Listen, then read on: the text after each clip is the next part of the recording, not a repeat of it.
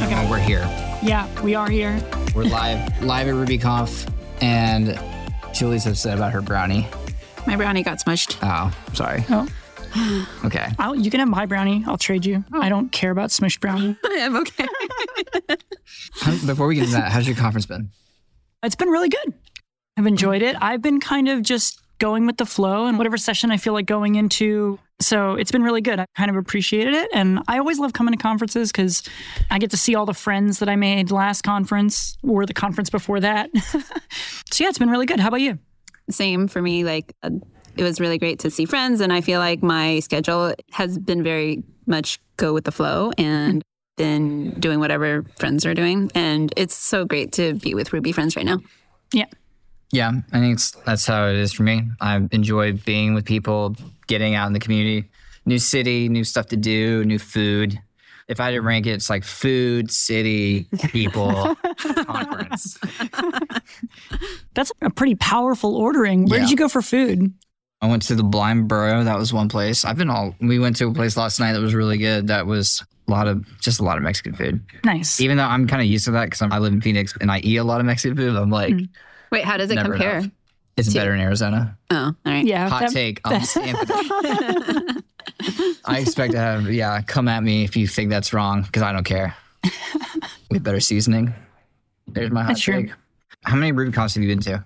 Ooh, I've been to 3 RubyConfs and 2 RailsConfs, I think, at this point. So you're a vet. Yeah, I've been... Gotcha. Or if you count like the regional ones, I've been to a couple of those. And then way back in the day, I went to, it's a lot at this point. If you count all the smaller ones, it's been a ton. Yeah. Nice. What's your most memorable one? Oh, that is a good question. I really liked, and this is going back a while, but I really liked Steel City Ruby back in 2013, 2012, that's something. Before my time. Yeah. I think there's something about the smaller conferences and having like a more tight-knit community. But I also felt the same way. Like RubyConf Mini last year was an incredible conference to go to. And I think it also has kind of created more of a demand for those smaller conferences. So now there's a bunch of them popping up and I'm pretty excited to go to more of them. Yeah. It's 13 hours. It's 13 hours. We're going to go through this again. Yes, we are. Yes, everyone. I record and I want to know the time. Every 15 minutes in 2x speed. Yeah. I'll mute it. There you go. Never again. I've been to a lot too. It's been interesting to see how they've stacked up like pre-pandemic and post-pandemic. Yeah. But I went to several online ones as well. Those were, Not quite the same. not quite the same. It made me realize why I go to them. Yeah. I think the problem with online ones for me is that, I feel like conferences generally drain me, but the online ones drain me so much more. And it's so like by the end of the day, I'm just like, okay, good. Yeah. Whereas like when you're in person, I can rally. Yeah. You'll be like, oh, I'm ready to go back to the hotel. But then you'll meet a group of people and you're having fun. You're like, you know what? I can stay out and go get dinner with people. And you get energy from the people around you. Yeah. Even though they also drain you. But you don't gain energy on an online conference. Yeah. Yeah. And it's missing like the whole people component, it feels like. Yeah. Because you're in Slack, but it's not the same as being able to like catch someone in the hallway afterwards and say like, well, what did you think of this talk? Yeah. You can't jump on someone's back on Slack. I guess you could metaphorically. What was your most memorable conference? RailsConf in Pittsburgh. Ooh. Was amazing. I was not. I missed it, unfortunately. That was 2018 or 17. That was amazing. It was my first conference. And like I was volunteering. I was still in school. Like I didn't have broke during that trip, like to try to pay for it, but it was worth it. So that was a great trip. And we drove from North Carolina to Pittsburgh. Whoa, it's like a 12-hour, 14-hour drive, something like that. Yep. It's a long drive. Yeah. I thought it would be longer. It was a long day. Yeah. And we did it straight. So no stops. Wow. Yeah. You can hold your bladder in for that long, huh? Well, I mean, other than that. So that was a great one. And then I think Rails World was one of the best I've been to recently. That was a ton of fun. Just amazing city, tons to do. Just really cool. What about you? Hands down, my first one, which I'm late to the game here, but my first conference was RailsConf 2022 in Portland. Thank you. Yeah. Yes. And that's where that is where I met both of you. Yeah. And also I tell a story a lot, but how Ruby for All was born. It was just everything, just the people. And I was in the Scholars and Guides program, and I had a really great mentor there who helped me meet so many people. And I just had such a great experience. And then I was also there at RubyConf Mini, and I had a great time there. I haven't had a bad experience at a conference. So what's it like? So 2022 is your first conference, and now you're here and you're famous. How does that feel? I'm not famous. Someone just told you. Can I get your autograph? Yeah. I want your autograph too. Like, came in a year ago, not knowing as many people, being newer to the community. And now a year later, it feels like you're way more ingrained in the community. You met a lot more people. Like, we're doing the podcast. We met a lot of people through that. You're in WNBRB. You're doing the book club.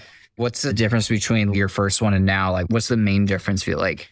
I got stuck on the book club thing, and I think you're referring to this book club that I'm doing, but I don't think that people know about that yet, because we're planning on having an episode with folks from the club join. Yes. And anyway, so more to come on that. But so then I got stuck on that and didn't hear the rest of your question. Basically, a lot has changed in between your first conference and this conference, where a lot more people know who you are.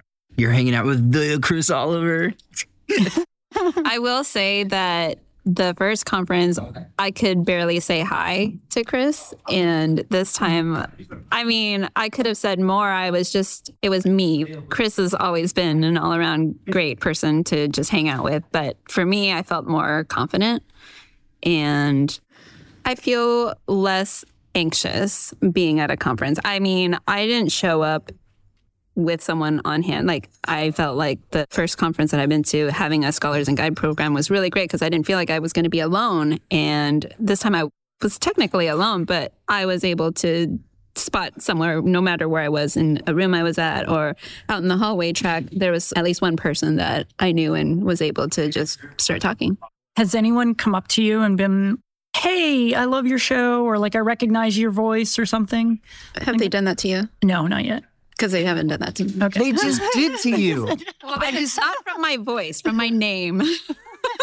Someone just walked up to her in the hallway and said, "Are you the famous Julie from Ruby for All?" Yeah. Oh, actually, no, I'm sorry. I lied. So I was like standing in a circle Monday, and someone was like, "You sound really familiar, but I don't know from where." And I was like, well, there you go. Could be from this podcast. Yeah. People have Is said, that what did they say? Oh, yeah. Yeah. But I haven't had someone come up to me and be like, "Oh, I love the show." And I'm like, yeah, that doesn't happen to me yet. I was going to say, I was about to ask you like what it's like being here now that you're the steward of, everyone knows the Ruby on Rails podcast. It's been a staple in the community for years and years and years. What's it like being at this conference now with that? Like, you went at the helm of that. I mean, it's kind of the same and kind of different. I think, one, I just love the Ruby community. And so it's always nice to get to talk to people and meet new people and make new friends.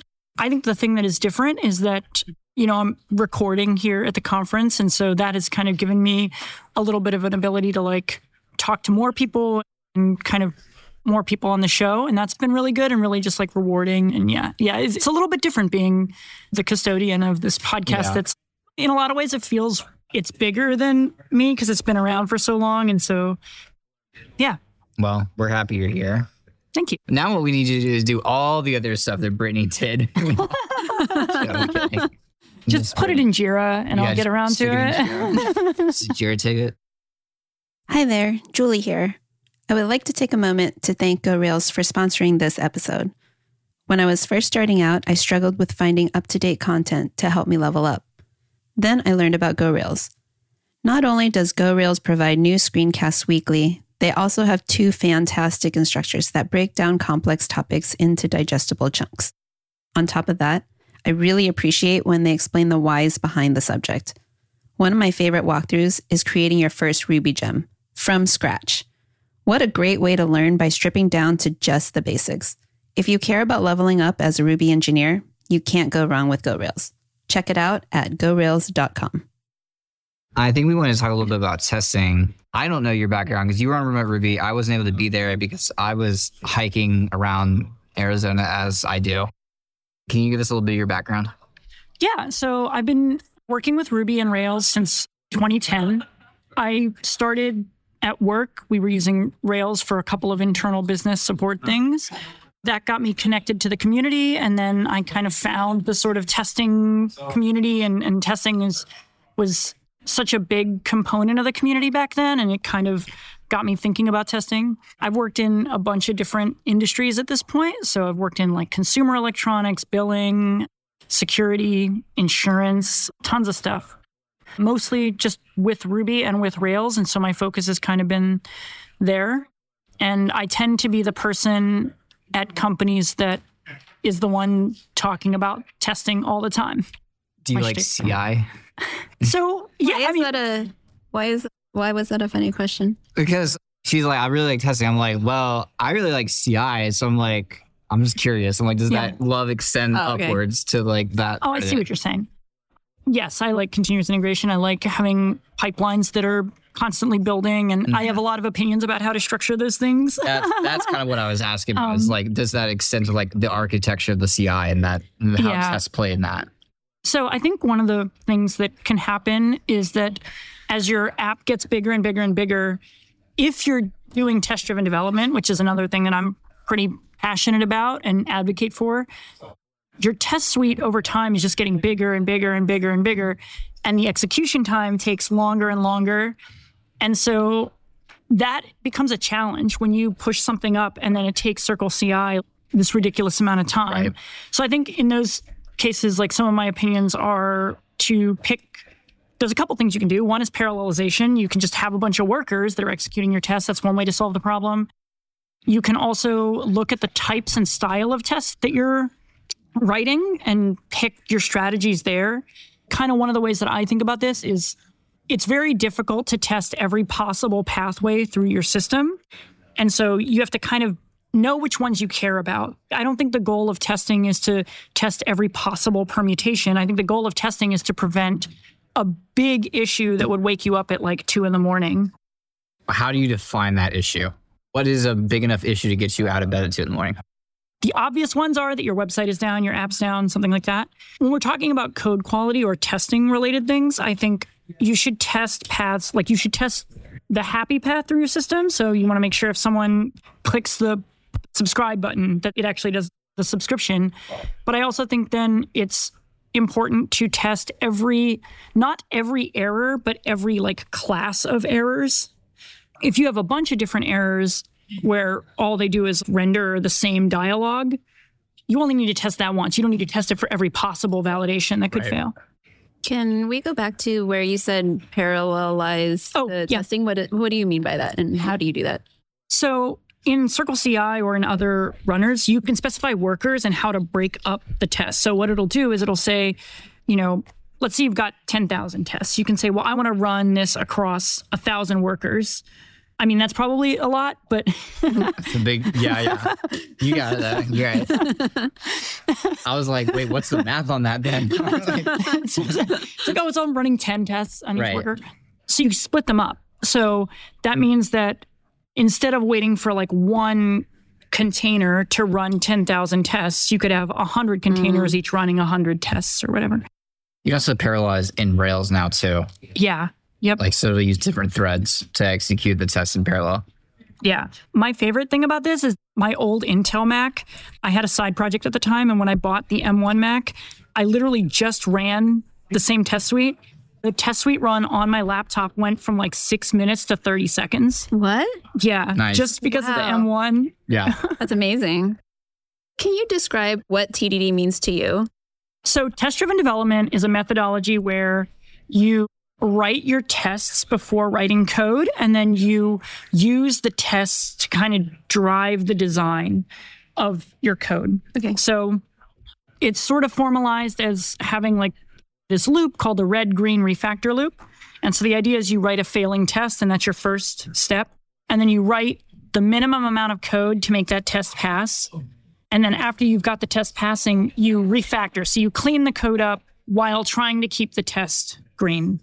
Are there times where you cannot do that? For example, if you're not creating a new feature and you're maybe fixing a bug or something like that? So I think there are times where it can be a little bit difficult to know how to write the test. For bugs, I think it depends on the type of bug. So let's say you get a bug from Zendesk or whatever, and the customer has given you very clear reproduction steps. you can use that to make a test first, right? Okay. Yeah. In other situations, it might be difficult to know how to write the test first because like maybe you have to do some investigation to even know like where the bug is originating. Like maybe the bug presents itself in an area far from where the actual bug is. So maybe you have to do a little bit of investigation first. The way that I like to think about this is if I can't write the test first, I will do whatever I can to be able to write the test. That's sort of my first step. And then I will write the code. And maybe the thing that I do is writing some code, but then I usually will delete the code and start from the test. Oh, okay. Yeah, it was like kind of your journey into TDD because it's like an older concept. It is. It's not as popularly taught to our kind of generation of developers. I actually wish it was more popular still. I feel like testing it's one of those things where I think like anything in programming, it's a skill and you have to build the skill. And I'm very sympathetic to, especially with TDD, people will often say, well, I don't know how to write the test because I haven't written the code. And I'm very sympathetic to that because that's a real thing. If you don't know what the test is going to look like, my typical advice in that situation is to essentially what I said before. My typical advice is, well, write the code, figure out what the test is, then delete the code and see, like, does the test still make sense? And then start over. But I think for me, TDD helps me get to a flow state. And I feel like I am not capable of getting to a flow state without TDD anymore. Have you always been test-driven development first? No. Oh, okay. So when I was in school and like learning, and even in my first job, it was very much like my first job, they didn't do any software testing at all. Zero? Like zero. So it was all manual testing. But I had watched conference talks like on YouTube and got really interested in it. And then that kind of put me on the track of like, oh, this is like a really good way to think about writing code. The other advantage is that it sort of means that you never write code that doesn't have a purpose, which is good. And I think, at least for me, that helps me know when I'm finished, right? Because I wrote all the tests, and then as soon as all those tests are green, I'm done. Whereas I think without TDD, one of the things that can happen is you get to a point where you're like, oh, maybe I'm done, but maybe you're not. Maybe there's an edge case that you haven't thought about. And in particular for big Rails apps, or just big apps in general, this could apply to any language or framework. For big apps, having a robust test suite that you can trust, where if it's green, you can trust everything that you care about works, means that you can offload a lot of concerns. You don't have to think about every possible interactor to the thing that you're working, or collaborator, sorry. Interactor is like a specific term, but every collaborating object or every other subsystem or service is going to talk to it. Because if you break it, and there's tests around it, and you can trust the test will fail. I find that I can move so much faster because I just don't have to do this initial step of like, let me look at every possible service that's using this class. If you're like most devs, too much of your time gets sucked up with downtime issues, troubleshooting, and error tracking. How can you spend more time shipping code and less time putting out fires? Honeybadger is how. It's a suite of monitoring tools specifically for devs. It's the only system that combines error monitoring, uptime monitoring, and cron and heartbeat monitoring into a clean, fast interface. You won't know if Honeybadger will really save you time and trouble until you see how it works in your toolchain. With 2 lines of code and 5 minutes, you can see for yourself. Honeybadger automatically hooks into popular web frameworks, job systems, authentication libraries, and front-end JavaScript. Imagine fixing errors before your users can even report them. 5 minutes of your time with the free trial is all it takes to see if it will work for you. It just might be the best 5 minutes you've spent in a while. Check out honeybadger.io. I don't believe this completely. Okay. This is an extreme version of like, because I got into TDD for a while. Like when I was first getting into Ruby, I was like, oh, this is great. SendEmet says I should do it. Mm-hmm. And SendEmet tells me everything I need to do. So I'm just going to do that. And I never really got into it. But now my extreme version of it is like, tests are basically a waste of my time as a talented engineer. Like I should be spending time on the architecture and like someone else should write the test or like not, or I don't care about them at all. I'll just write Copilot, write all of them. And they're more like a thing I do at the end of my thing. Yeah. What do you say to someone like that? How would you convince someone like that to kind of think about like the advantages of TDD? So test-driven development for me is a thinking tool. Mm-hmm. So for me, test-driven development helps me understand the problem. I was working at a company and we would run these like one-time jobs. So it's literally only ever going to be run once. Right. and I would test drive them. And at one point, some people on the team and my manager was like, this seems like a waste of time to test it. And I was like, I don't even understand what this script is supposed to do until I've written the tests, right? So I use it as a thinking tool, as like a discovery tool for like where the edges of a problem are. I think it's interesting that you say that you want Copilot to write all your tests, or that part's true. Yeah. Because I actually think the opposite. I think that if we are going to a world where AI is going to help us write code, I would rather write the tests as a human being, treat the tests as an executable spec, and then let Copilot try 1,000 different combinations of code to get the test to pass. Because then at least I know if the tests are passing, I know that Copilot has solved the problem that I have. So maybe, so can I convince you of that? You know what? I never thought about it like that. But of all the parts of that statement that are true, like I do treat tests as an afterthought. They are something like, I'm going to check that off. I'm not going to ship the PR without tests. So Copilot, write these tests. Yeah. And then I'm like, cool, they all pass. I guess here's another question. How do you review tests? Ooh, okay. That's an excellent question. So when I get a pull request, I will typically, the first thing that I will do is go look at whatever the ticket is and look at what the problem is that we're solving. I tend to review PRs one commit at a time. So I open up the commit view in GitHub and I click through each commit and look at, because then I like understand the journey that someone took to solving the problem, which I find it's often helpful because then that helps me make sure I'm giving them feedback. I'm not bringing up something that maybe they already tried and then it didn't work out. But then I look at it from almost like a clean room or a red team type situation where I think about like, well, what are all the things that I would want to test in this before I even look at what they've written? And then I go in and I look and say like, well, did they test this? Did they test that? And I'll like do a match. And if there's some mismatch, I'll often say, hey, can we add XYZ tests? Or if they have tests that I didn't even think of, I'll say, hey, this was a good test. I didn't even consider that. And then I often place a higher weight on the tests than I do on the code, which is sort of similar to the Copilot thing of like, I want to trust the test so much that I'm never afraid to ship code ever. That's interesting because this is something I do. I don't review tests. If you give me a PR with tests on them, I know this is probably wrong. But my thing, I'm like, you're an engineer. You should know how to write tests. Why do I need to review your tests? Yeah. You better write tests. Like, you're on my team. You're writing tests. Is it okay to think about your test cases and then do the code and then write the test after? Is that, I mean, that's technically not TDD, but.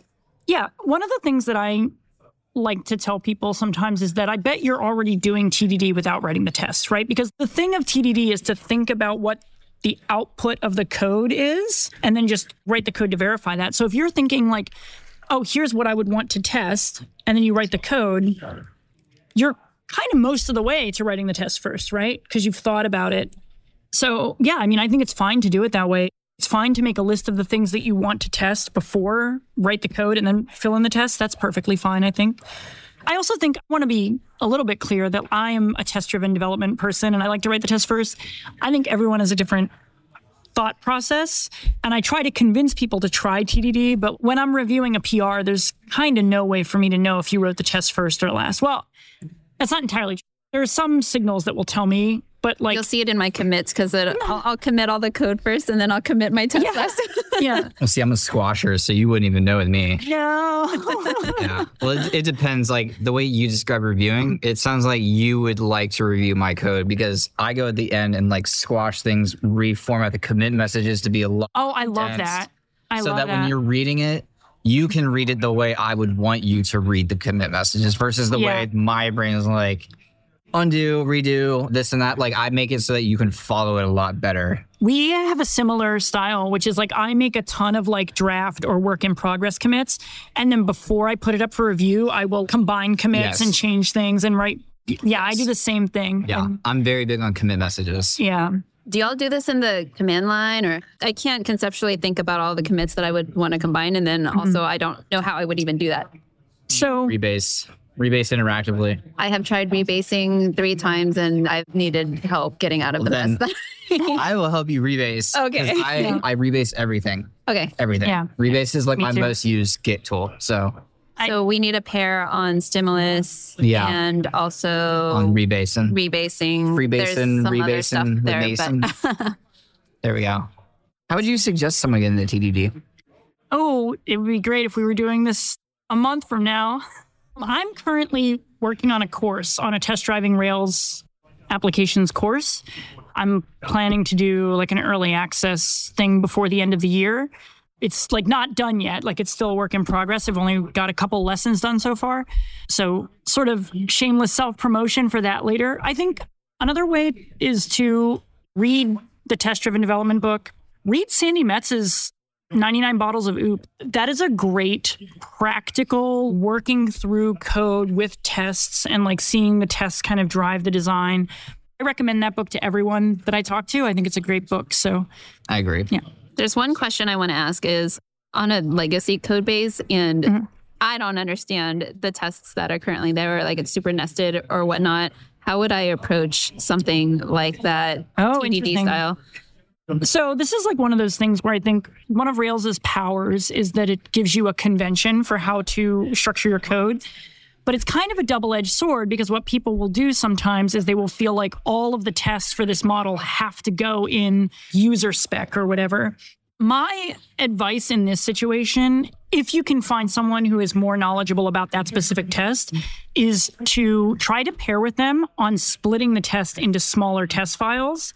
You don't have to look at all of the nesting levels all at the same time because that can be really challenging. And it can also lead to a lot of testing bugs where if you're like super far down in a nested tree, you might not necessarily know that something's been defined above you that is like valid for the current test thing.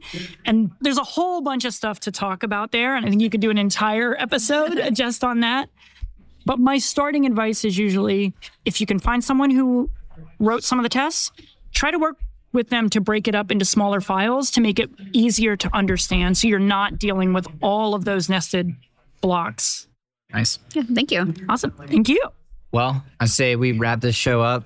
It's great talking to you. It's great to meet you in person. You too. This has been a good conference. Thank you to all the organizers, everyone involved, all the speakers, all the volunteers, all the guides, all the scholars, all the sponsors, everyone who came together to make this happen. We appreciate you. We love you. And we'll talk to you all next week. Woo! Bye.